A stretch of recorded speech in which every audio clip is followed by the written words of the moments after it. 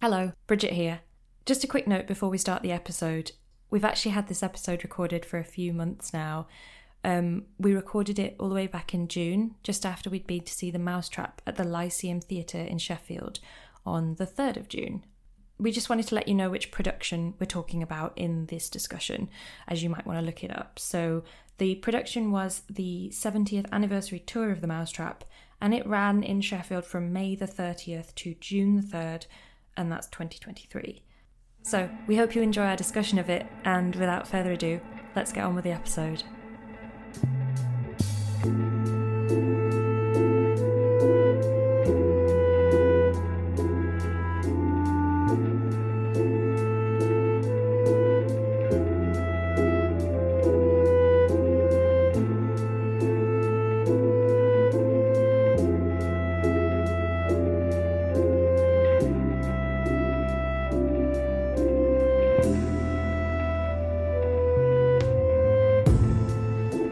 And welcome to the Crime Fiction Casebook Podcast, a podcast exploring stories of murder, mystery and suspense.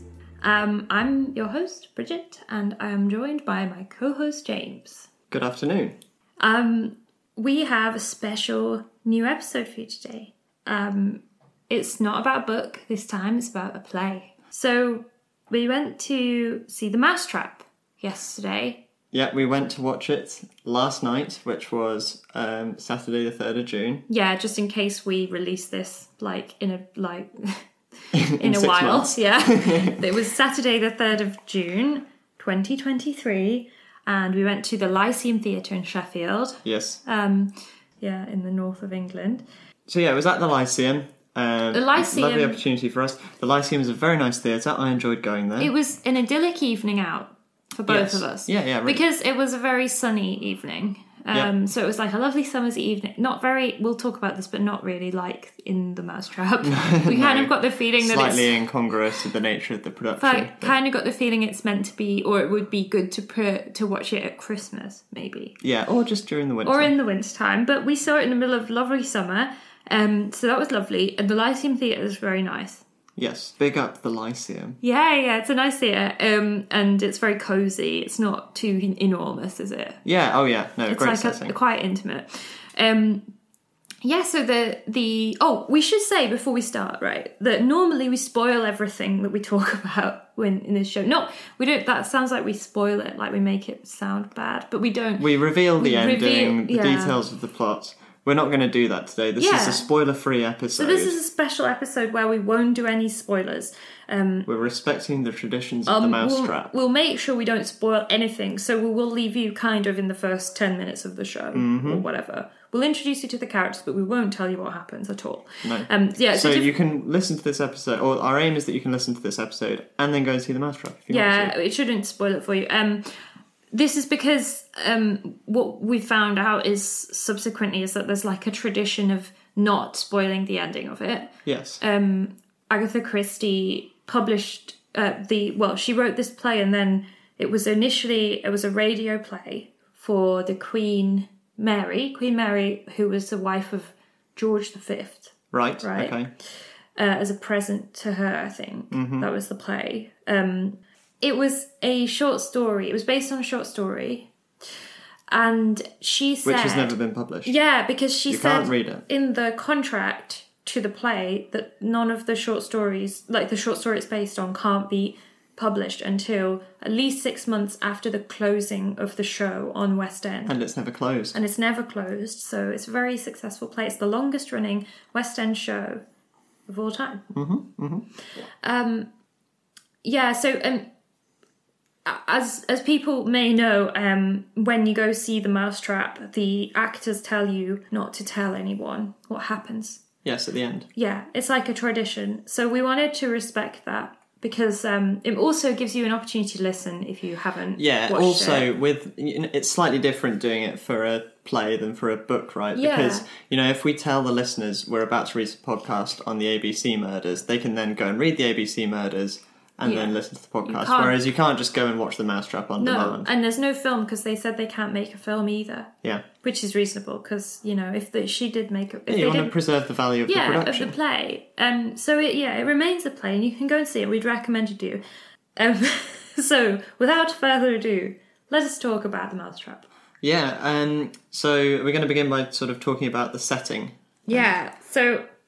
Can you describe the setting, James? Well, as sort of hinted at by you a minute ago, it's set during winter. Yeah, so the play is set at a newly opened guest house called Monkswell Manor. So it's like an old manor house. Yes, and we're introduced to Monkswell Manor by the proprietress coming in from the winter storm. It's a nice word, that, proprietress. Yes, coming in from the winter storm and putting the radio on. To the news that a woman in Paddington has been murdered by a man of middling height wearing a dark coat, dark hat and light scarf. And the proprietress who's just come in takes off those items of clothing as they're listed by the radio to obvious amusing effects. Amusement. Yeah, and actually it's quite nice to be in the theatre with the Agatha Christie going on because... They are funny, and people are laughing. Everyone laughs at the jokes. Laughs. Yeah, so it's really nice. Yeah, so this is obviously a guest house. So the Mrs. Ralston, who runs the guest house, arrives first from her daily errands, and then her husband Giles arrives Ralston. next. He's also... Basically, everyone that arrives is wearing the dark coat, dark hat, and light scarf. Yeah, it's funny. It's a running joke. Yeah. So he comes in next, and then they sort of talk about the people that they're going to welcome to the guest house. Yeah, so they're like newlyweds. They've been married a year. Yeah, they've been married a year. They've inherited the manor from Molly's aunt, and they decided rather than sell it, they will run it as a guest house. And they're in Berkshire, the countryside of Berkshire. Correct, yeah. So they're not far from London, they're not far where from the London. murder has happened. Yeah, they can travel there easily within a day and back. Okay, so yes, they one by one their guests arrive, right? And first we have... It's not actually one by one. Two of them arrive together. Oh, wow. Okay. Sorry to nitpick. First we have Christopher Wren. So the first person that arrives calls himself Christopher Wren. Yeah. When he said Christopher Wren, were you immediately like St. Paul's Cathedral, or did you have to think for a couple of minutes like I did? Like, oh yeah, what did Christopher Wren do? I don't know why, I just leaped over it, I think, in my mind. Fair enough. I guess you're not in the zone for thinking about things like that. It took me a minute, which is probably just references that I'm not too on the ball either. But yes, St. Paul's Cathedral. He says he's a trainee architect and he's sort of close to completing his degree. What's his personality, would you say? He is a very sort of scatty and highly strung individual. He's hyperactive. Very hyper. He really annoys Giles, who's like a down-to-earth man's man, I guess. I quite liked Giles. Yeah. But he likes jokes and messing around. Yes, he's very silly. And he's like desperate for friendship and attention. A lot of the characters are very sort of stereotypical Agatha Christie characters, but I actually thought he was a bit different. Yeah, he's not been in any. He has shades of like things from other characters, but like what? Well, people like Robin Upwell, is he called? Robin Upwell, yeah. Yeah, the sort of like cowardly people from time to time, which is what this guy is. But yeah, I thought he was sort of the new character that we hadn't really seen before in a... Yeah, he's quite different from anything I've seen Agatha Christie before. Everyone else is like... Yeah, they're all stereotypes. No, this guy is not a stereotype. He's quite a sensitive individual, and he comes... It's quite a world. But these sorts of things, I guess, can evolve over time, as with a production that's run for as long as the Mousetrap has. Yeah. So then we have Mrs. Boyle. Mrs. Boyle arrives with Major Metcalfe. Yeah, they're not together. They just come at the same time. They share the same... Taxi. Oh, maybe they don't. I don't think Major they do. Metcalfe maybe arrives with Miss Casewell.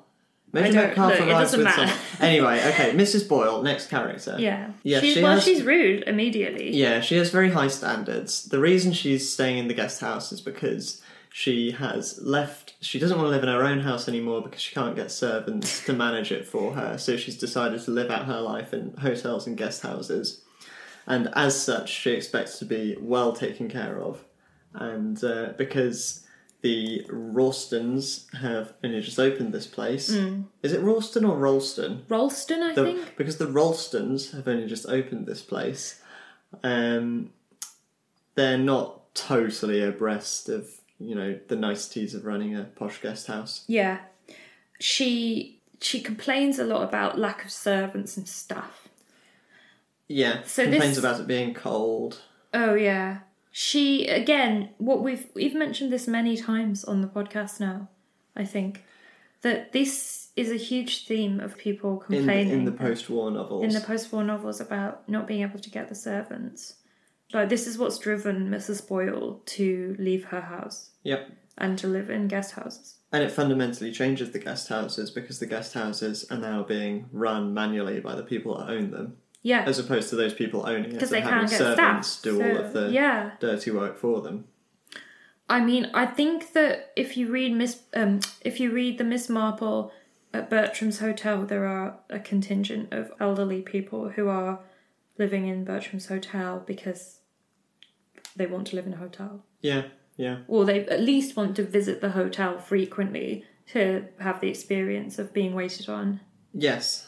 Yeah, and they would have been they are people who yearn for Edwardian times. Pre-war and Edwardian times, yeah. Well, I guess they're in Fawlty Towers, and they're really old by that point. But I guess they've been living there for years and years. I think that something in terms of 20th century history, particularly of women's lives, is like the change from having for like slightly well-off or middle class or upper class women, like the huge change in the life. Yeah, it's totally different. We were saying because in like Mrs. McGinty's Dead, it's all about how they can't get the servants, and Mrs. McGinty is a daily, and they have a daily in the Mousetrap. And it's quite different from having like live-in servants who will do everything for you. Well, the dailies they're basically cleaners. They come in to just the surfaces just cleaning, and they get on the floor and they clean the floors. Exactly. They don't have like a live-in cook or a housekeeper, someone who has sort of more responsibilities to the house. I guess there must have been more things for people to do in those days after the war than just there was also an employment servant. crisis because thousands of men had died. Yeah.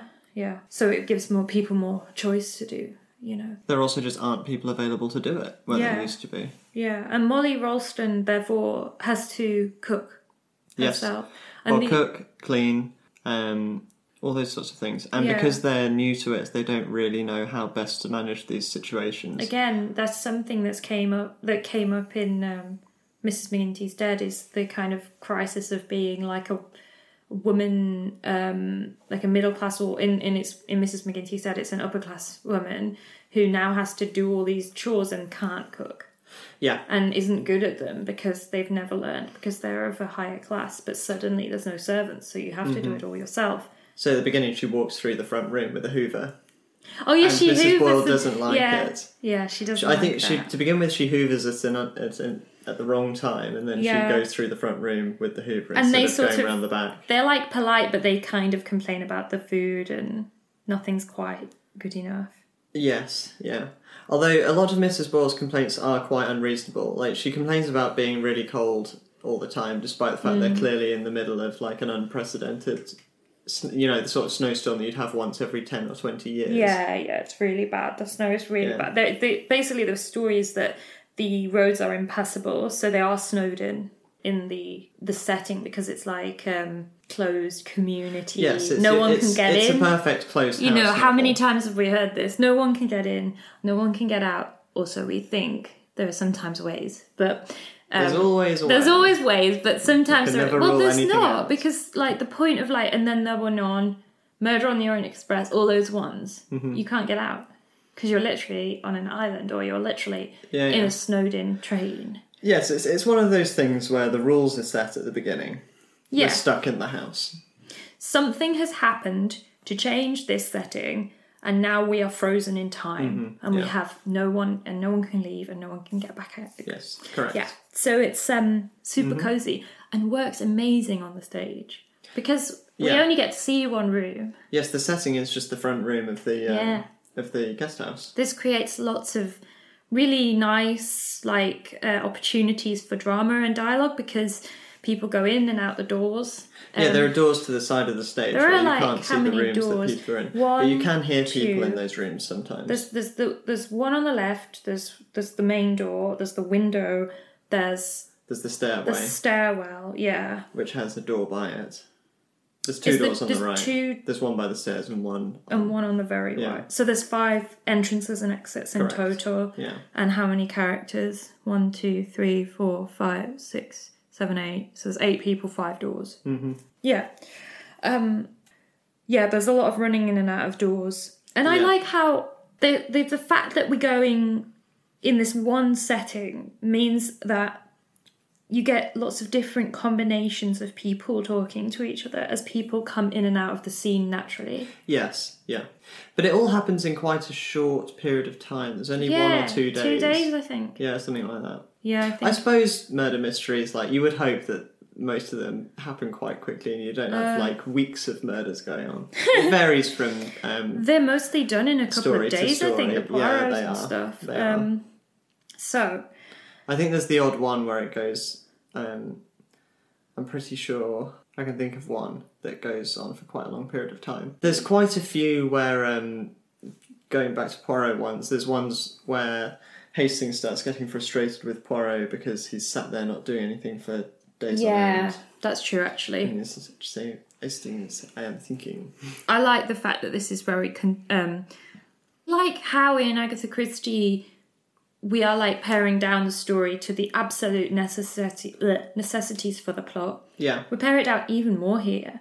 Oh, yeah, we literally absolutely. just have characters coming in and talking to each other and going out. Yeah, well, that's what you want for a play like this. Yeah, you need it to be whip-cracking and... Yeah, really. Holding your attention. It really... But the variables are taken out. It's great. Yeah, yeah. Because it's so limited what you can and can't do on the stage. Added to which, it's... it's not such a huge... crime fiction novels, there's a huge number available to you to read. So you have to, like, really...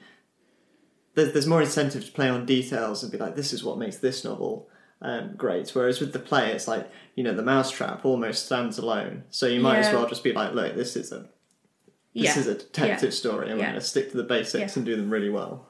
Yeah. So would you say Mrs. Boyle is a stereotype? Yeah, there's quite a lot of Agatha Christie older ladies who are irascible throughout her... She's quite unpleasant, I think, compared with most. She is quite unpleasant. Major Metcalf... She's very selfish, She frequently, like, demands to have a room to herself and won't allow other people to make noise or anything. Major Metcalf is the next one, and he's just basically a stereotype. Yep, but lots of these things that we talk about have the old army man. I guess they are very at this similar time, in Agatha Christie. There would have been much more of an officer class. And that'd be a type of person from a certain type of background. So, yes, I expect... They are very polite usually and quite nice. I guess they have that kind of, like, they're quite chivalrous and gentlemanly and... They're often quite boring. They're boring, People get bored by them and they ramble on about things no one's interested in. Yeah. Which Major Metcalf very much does. They're sort of treated as quite gentle and nice, aren't they? Yes. Generally. I don't know what to say about Major Metcalf. Yeah. Have you read an Agatha Christie, listener, with an old army man in? Because Major Metcalf will be just like him. Yeah. He's quite funny. He's quite a comic character. Characters are... I get the sense Agatha quite liked these people. Yeah. So Agatha quite liked these people, I think. Although they're not safe, of course, some of them did do the crime and occasionally. Nobody is safe. Nobody is safe. Everyone could have done it. That's the Even point. the nice people. Yes. But I get the sense that these are they're quite favourably portrayed, I think. Yeah, yeah. Although they're not very sophisticated men. No. They don't contain multitudes exactly. No, they don't. I mean... but they are generally nice. Major Metcalf is continually banging on about the architecture of the cellars. Yes. Because he's boring. He's a bit like that priest in Father Ted who goes on about his boiler all the time. Yeah. I thought you were going to talk about the one that says everything is shoddy workmanship. He's a bit like that too. Yeah. He's not actually. He's not criticising the man. No. But he's just really interested in the seller. Arguably slightly suspicious to be a little bit too interested in the seller. Indeed. Yeah, but, we won't go there. Won't comment. Yeah. He's a very comedic character in this. Yeah, he's but, funny. Again, slight digression. He does. This is a very funny play. It's very comedic in tone. Yeah. So a lot of the characters there's a lot of lols. I think they're more stereotyped than they normally are in the book. But they're deliberately hammed up for the stage, aren't they? Yeah. Do you think also there's an awareness that the audience for the Mousetrap is a bit wider than it is for the novels, potentially? Possibly, but I say also that, and then Agatha the Christie's Mousetrap, like the best-selling author in the world. This is leads up to what I was going to say. say. The Mousetrap opened in 1953, and Agatha Christie was a really famous and successful novelist by then. So everyone going to see it, or majority of people going to see it, would have been totally aware of the ins and outs of her stories and detective stories and what the tropes and jokes and parodies of that could be. And would have known, would have been able to laugh knowingly at the things. Yeah, but I don't know what is I mean, when you have such a successful novelist, potentially the most successful, well, I mean, she's probably the most, I think she's the most successful novelist in the world at this point. She's the best-selling ever novelist in the world. I'm talking like really widely. Like, how many people, like proportion of the British public, have seen The Mousetrap? It's probably quite high, but it won't be everybody. But I also don't know what it means to be the biggest selling author in the world. Like, I don't know how many obviously, people have read these books. When a lot of people who are Agatha Christie fans will have loads of Agatha Christie books because she wrote so many. That's true, yes. So, yeah. And Playing also, the numbers. another thing about Agatha Christie is I'm pretty sure she's extremely popular all around the world in different places. Yes. Whereas some, like, very popular authors are more like, they'll be popular in the UK or whatever, but not so much in India or China or the US or whatever. Should we talk about the next character? Yeah, Miss Casewell, who I quite like the description of her on...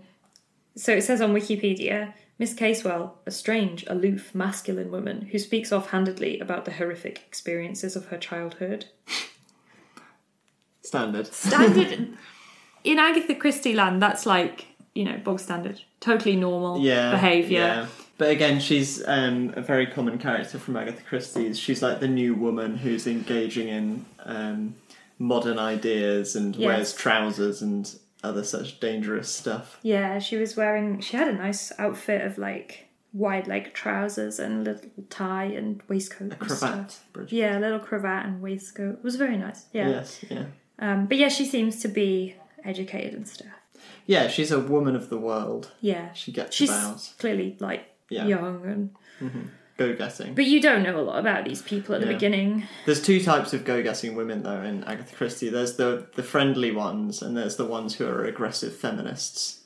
Yeah, do you think Miss Casewell's a feminist? Not necessarily, but she falls into that category. Yeah, the other type, the more positive, optimistic one, is what I describe as the plucky young woman. Yes. Yeah. Molly Ralston is a plucky young woman. Yes, I mentioned that at the beginning. Yeah, she's the yin to Miss Casewell's yang. Yes. And Miss Casewell does keep dropping in how she's got things in her past. Well, they all do. Everyone's going around going, oh, but I have something in my past. Yes. I guess that's, it makes you interesting. Yeah, another fairly standard Agatha Christie thing. But I don't want to talk about that now. There's no use dwelling on the past. Let's not talk about that. We have to move on. Yes. They keep being very mysterious. It's great. So the next character is Mr. Parabicini. Yeah. This is a very silly character. Rocks up at the door saying his car's broken down in the snow. Well, he says it's broken down, and then later on they start talking about how it's overturned. It's flipped over. Gosh, that sounds very dangerous. Yes, he turns up with just a handbag. Yeah. With his essentials in. And he's got like he sounded Italian to me. Yeah, he's European and overblown and romantic. Dramatic and exciting. Melodramatic, and really annoys all the English people because they're so buttoned up. He brings, I guess he's a bit like Poirot. These characters bring like a bit of magic to the equation, I think. Yeah. A bit like Mr... Shaitana. Yes, I thought you were going to say that. I was going to say Mr. Mistopheles, actually. He has a Mephistophelian air about well, him. that's why I was going to say Mr. Magical Mistopheles. Mr. Mephistopheles. The devil cat. I don't know why. Yes, yeah. Like Shaitana, who was in Cards on the Table. Yes. I know. I mean, this is obviously like... Who likes to dress as the devil at parties? Excitement. Yeah. Magic. And a lot of jokes. Yeah, but also kind of like... we don't know what he's all about. Yeah, it's all a bit mysterious. Like... He also appears out of the storm. Everyone else is booked, and he just appears at the door and says, "Can I have a room?" Yeah. So we're immediately like... the first thing that happens that's strange is the storm. Yeah. The second thing that happens that's strange is the strange new stranger visitor. Yes. And the third thing that happens that's strange is we get a call from the local police. Mm-hmm. So the police... Not explaining what's going on. No. They just say, we're sending a police officer around to speak to you. Be ready. Yeah. And they do. They send around Detective Sergeant Trotter. Yes, who appears at the window. Yeah, he came on skis. Yeah, through the snow. Yeah, cross-country skiing, I guess. Anyway, so he arrives, and he comes and he tells us that he's investigating the murder of the lady in London. Yes. Here's a pop quiz moment for you, Bridget. Oh. Can you remember her name? Mrs. Lyon. Oh, well done. Mrs. Lyon. Well done. All right. So anyway, he's come to investigate that because there's some connection with Monkswell Manor. Yes, there is. I think at this point we should probably not reveal any more of the plot. Okay. So we have a totally closed community now. We have a locked room, a locked house mystery. Well, we have a locked house with one way out, which is one pair of skis. Yeah. So I think we'll stop there in terms of talking about this plot and stuff because we don't want to spoil anything. Yeah. But yeah, so one thing that does happen, that happens in a lot of Agatha Christie's, is the lights go on and out a lot. Yeah. On and well, off, sorry. It's in the middle of a snowstorm. That's Yeah. going to mess around with your power supply, isn't it? Lots of lights going on and off. Yeah. Also, it's particularly good when you're in the theatre, right? Because you experience it at the same time as the characters. Definitely, yeah. It happened in the film Glass Onion. Do you remember? The lights went out. But it's just such a trope. Yeah. It means people can do things without anyone seeing and all the rest but of it. I think obviously you it's should... also creepy. For your first major play, you should definitely do that. So one of the things that was immediately obvious to me watching it was the tone of it. Mm-hmm. So I think the tone of it is, since we spend like a good amount of our lives reading Agatha Christie and talking about it, I think going to watch The Mousetrap, it was immediately clear to me that the tone is really different. Well, I mean, it's not really different, but it's a bit different because it's very comic. Oh, absolutely. It's like explicitly quite comic. I don't know how much that was just the production we saw. I don't think it was. No, it's written with jokes in. Yeah. You could smooth over them if you really wanted to and not pause for comic effects and for time for I the think it audience was to a laugh, lot more of like almost slightly a pastiche, kind of like absolutely. a farcical kind of situation. Well, it was kind of in the vein of things like Glass Onion that are very popular at the moment, where it's very knowing about the tropes of crime fiction. Yeah, it's almost like mocking crime fiction a little bit, which is good. I mean, it's just definitely, if you're into Agatha Christie, it definitely tips over into like very, very knowing self-parody, I think. Oh yeah, absolutely. But that's just a feature of it. I wouldn't say Quite feel a lot of the strongly... books do that as well. Yes, they do actually. They often I think talk we about... are actually really... I personally think when I come to talk about these things, am very influenced by the David Suchet productions, which at times were quite serious. Yes. And that's why I think they were really good. Yeah, I agree. However, totally agree. The books are more comic, aren't they? Poirot's a lot sillier in them in many ways. I feel like almost every book someone talks about detective novels. Oh, this is... they always do, yes. Isn't this like some sort of... If this was a detective novel, then I would just find some clue. I think, though, that they actually do in like every detective story. I mean, I'm reading Dorothy L. Sayers at the moment, and they talk about it in that all the time. Yeah. And I have read modern detective novels, like, you know, by modern people like Val McDermott and people like that, and they often talk about detective. Yeah. But I think that's because when it's reasonable, like, it's because it's something everyone relates to and knows about, that if you... Well, and crime is a really, really popular genre of fiction that loads of people have read. Yeah, it's reasonable to suggest that, you know, members of the public would start speculating about crime fiction if they were involved in a murder. Yeah, absolutely. For sure. Because it's just the only point of reference people have. One thing I picked up on this, which is just a very minor detail, but they mentioned that they all had their ration books. Yeah, to use as ID. Well, just to collect their rations. Right. Yes, still rationing in the 50s, yeah. Right, they were talking about it as in, like, we can check they're real people by having... Another thing and something they mentioned that is, like, almost identical, that's something that gets talked about in Mrs. McGinty's Dead, is the discussion of people can change their identity after the war. Yes. Particularly if you get brutally disfigured. But no, even if you're just like a nobody, you can become somebody else, because there's a lot of movement going on. People are moving about, changing their lifestyle, changing their livelihood. Yeah, lots of people's roots got wiped away, houses destroyed. Yeah, husbands lost, all the rest of it. Families broken up. Yeah. People moved to different parts of the country or world. Growing up somewhere different, coming back years later. Yeah. Well, 6 years of total social upheaval that's never happened again since. Yeah. Yeah, I mean, it's important to think about how in those days it would have been quite easy to change who you are. I mean, now we live in a much more like bureaucratic society now, where you can't, and also we have like the surveillance of the internet, and we have the surveillance of technology. Correct. We can't just up sticks and leave and go somewhere and pretend to be somebody else quite so easily. No. It was also a time of like totally unprecedented social mobility. People were able to rise or fall very quickly. In ways that hadn't happened before, because previously stable social structures had broken down very significantly. Yeah. And there were no servants. It's you very just important. can't get servants these days. Gosh, can you and imagine? None of the maids will wear an apron. I know. Well, they've probably given up with that by this point. This is the 50s. Yeah. That's in the 20s when they're going in in Roger Ackroyd, when they're complaining that he won't wear a uniform. That's probably ship has sailed, I would imagine, by this point. Can you imagine how horrified Mrs. Boyle would be if she saw how we live now, when we all basically do our own dishes? Yeah, I know. Yeah. Terrible. Shocking. We're a bit limited when we can't talk about the ending, because you can't talk about the development of the characters in the same way. And you can't analyse like the ins and outs of the plot. No. Yes. Yeah. But nonetheless, it's quite fun to do. Yeah, I'm trying to. I was talking. It's a little bit of a lateral thinking challenge, keeping it all under wraps. I'm glad we've done it, because I do think it's nice to do something a bit different, actually.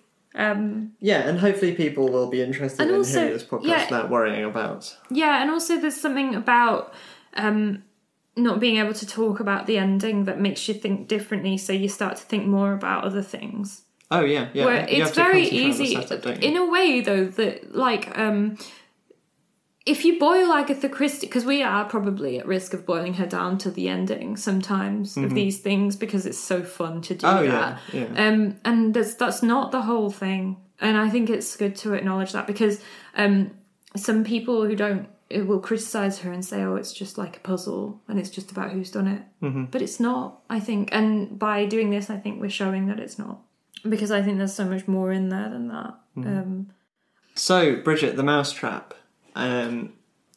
Where do you sort of rank it alongside the rest of Agatha Christie things? And I'd include TV and film adaptations in that as well. Okay. Well, I don't. Yeah? It's not the same thing. It's different. True. Do you know what it's really good for? A night out? Yeah. It's a really good night out if you like Agatha Christie. You need to go and see it. Yeah, if you haven't seen The Mousetrap and you like Agatha Christie at any level, which you probably do if you're listening to this podcast, then go and see it as soon as you can. Yeah. It's really fun. Oh, it's really fun. And you have to do it. I think it's one of those things you have to do. Mm-hmm. Because it's a great piece of work, and what a good play. Yeah. Yeah, absolutely. In terms of the Mousetrap, the play, like by Agatha Christie, I'm not talking about this production. I don't think it's Agatha Christie's best work. No, I wouldn't say it's absolutely her best thing ever, but it's her only major play. Yes. And I think it's good. It's really good. Yeah. And we're big fans, so we're like comparing it with like exactly the absolute pinnacle. Like there's loads and loads of books, so you can really get into the nitty gritty of what do you think are the best few. Whereas with this, it's the only one. So with such short time, I think it's quite hard for them to do it all. Mm-hmm. It's 2 hours long. Oh yeah. It's going to be hard to produce something that works quite as well as the books, I think. Yeah. So, and I actually think that's why it probably, other than the fact that I prefer them to be a little bit more serious than it was. Yes. Yeah. I personally Whilst prefer it's that. a lot of fun for it to be very jolly and jokey. Yeah. There are books that are like that. By there Christie, aren't. which I don't think there's any that are quite that comic. No, I agree, but there are some of her novels are very light-hearted. Yeah. And they're great. And some of them are a lot more dark and serious. And they're also great. It's nice to have both. Yeah, for sure. This one, because of the lack of time, I think it can come across a little bit farcical at times. Yeah, it does kind of make you wish that there were more Agatha Christie plays. Yes. I think they could have done a lot with an extra hour. I don't know. I think you should, you need to keep these things snappy. Yeah. The fact that it is so comic and so fun. Yeah. That is not necessarily, like that maybe the movies that have come out lately, like The Glass Onion and Knives Out, and I mean, we haven't seen the other ones. I don't think the one about the Mousetrap.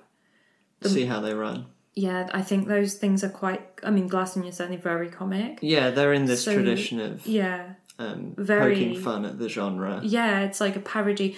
Yeah, I mean, there's a sort of gap of 20 years between that and the Golden Age, really. Oh, yeah. So enough time has elapsed for us to start, That's what I was saying about when it opened, that, like, by 1953, Agatha Christie is already a literary behemoth, and everyone knows her books and what they're like and knows how to laugh at them. Yeah, definitely. So, definitely go see. Really, really good. Yeah, absolutely. We had a lovely time. If in some parallel universe Agatha Christie had written 5 or 10 plays, I would be absolutely thinking I'd go and see more of these. Oh, definitely. Really good fun. But unfortunately, she didn't. No, because she was too busy writing loads of great novels. Writing hundreds of novels. Yeah. In terms of the Lyceum production, like, what do you think? Really good. I mean, this is basically the original production that has run since 1953. Yeah. The cast obviously gets replaced, I think, annually. I like how pared down it is. I like how it's just the one room. It's just the 2 days. Like, it's just very... Like I was saying, there is the element of the detective novel, which is like a puzzle. Mm-hmm. I'm not saying it's only a puzzle, but it's like a puzzle. So, you have all these extra factors. And if you scale it back, you're getting down to really like the actual puzzle. It's very pared back. It's very basic. At their essence, they're about characters and plots and people interacting with each other. Yeah, and that's all you need on the stage. Yeah, and the acting was obviously like really, really good. Yep. Yeah, and it's great to see, because the characters are all super different from each other because they're all quite, they're all kind of stereotypical and stuff. Yeah, I don't know what to say other than it was a great night out. Yes, and we recommend it to all our listeners. We recommend it. Okay, right. Would you have a verdict? My verdict, yes, very good. I enjoyed it. Lots of fun. I would go and see it again. Yeah. Not right away, obviously, not but I would go and see it again in a few years. Few years' time, we'll be there. Yeah. And I know that they Fun for all the family. That's another point I'd like to make, actually. I would say it's pretty child-friendly. We didn't see any children, No, small children, they might struggle to follow it a little bit, but, it's not like there's nothing explicit. No. Pretty much all ages could enjoy it. I think it might be a bit wasted on a child younger than 12. Yeah, but well, maybe not 12, maybe like younger than 10. Yeah, but other than that, I think it would be great. That doesn't rule many people out. Yeah. No. So, bring your children. Educate them. Yes. Start them early. indoctrinate them. Yes. Okay, right. Thank you so much for listening. Yes. We have had a lot of fun. We have. And we'll be back very soon for another exciting story where we'll talk to you about another novel. Yes. I think, probably. So yeah, have a lovely day, evening, or whatever you're doing. And we will hopefully see you later. Goodbye. Bye.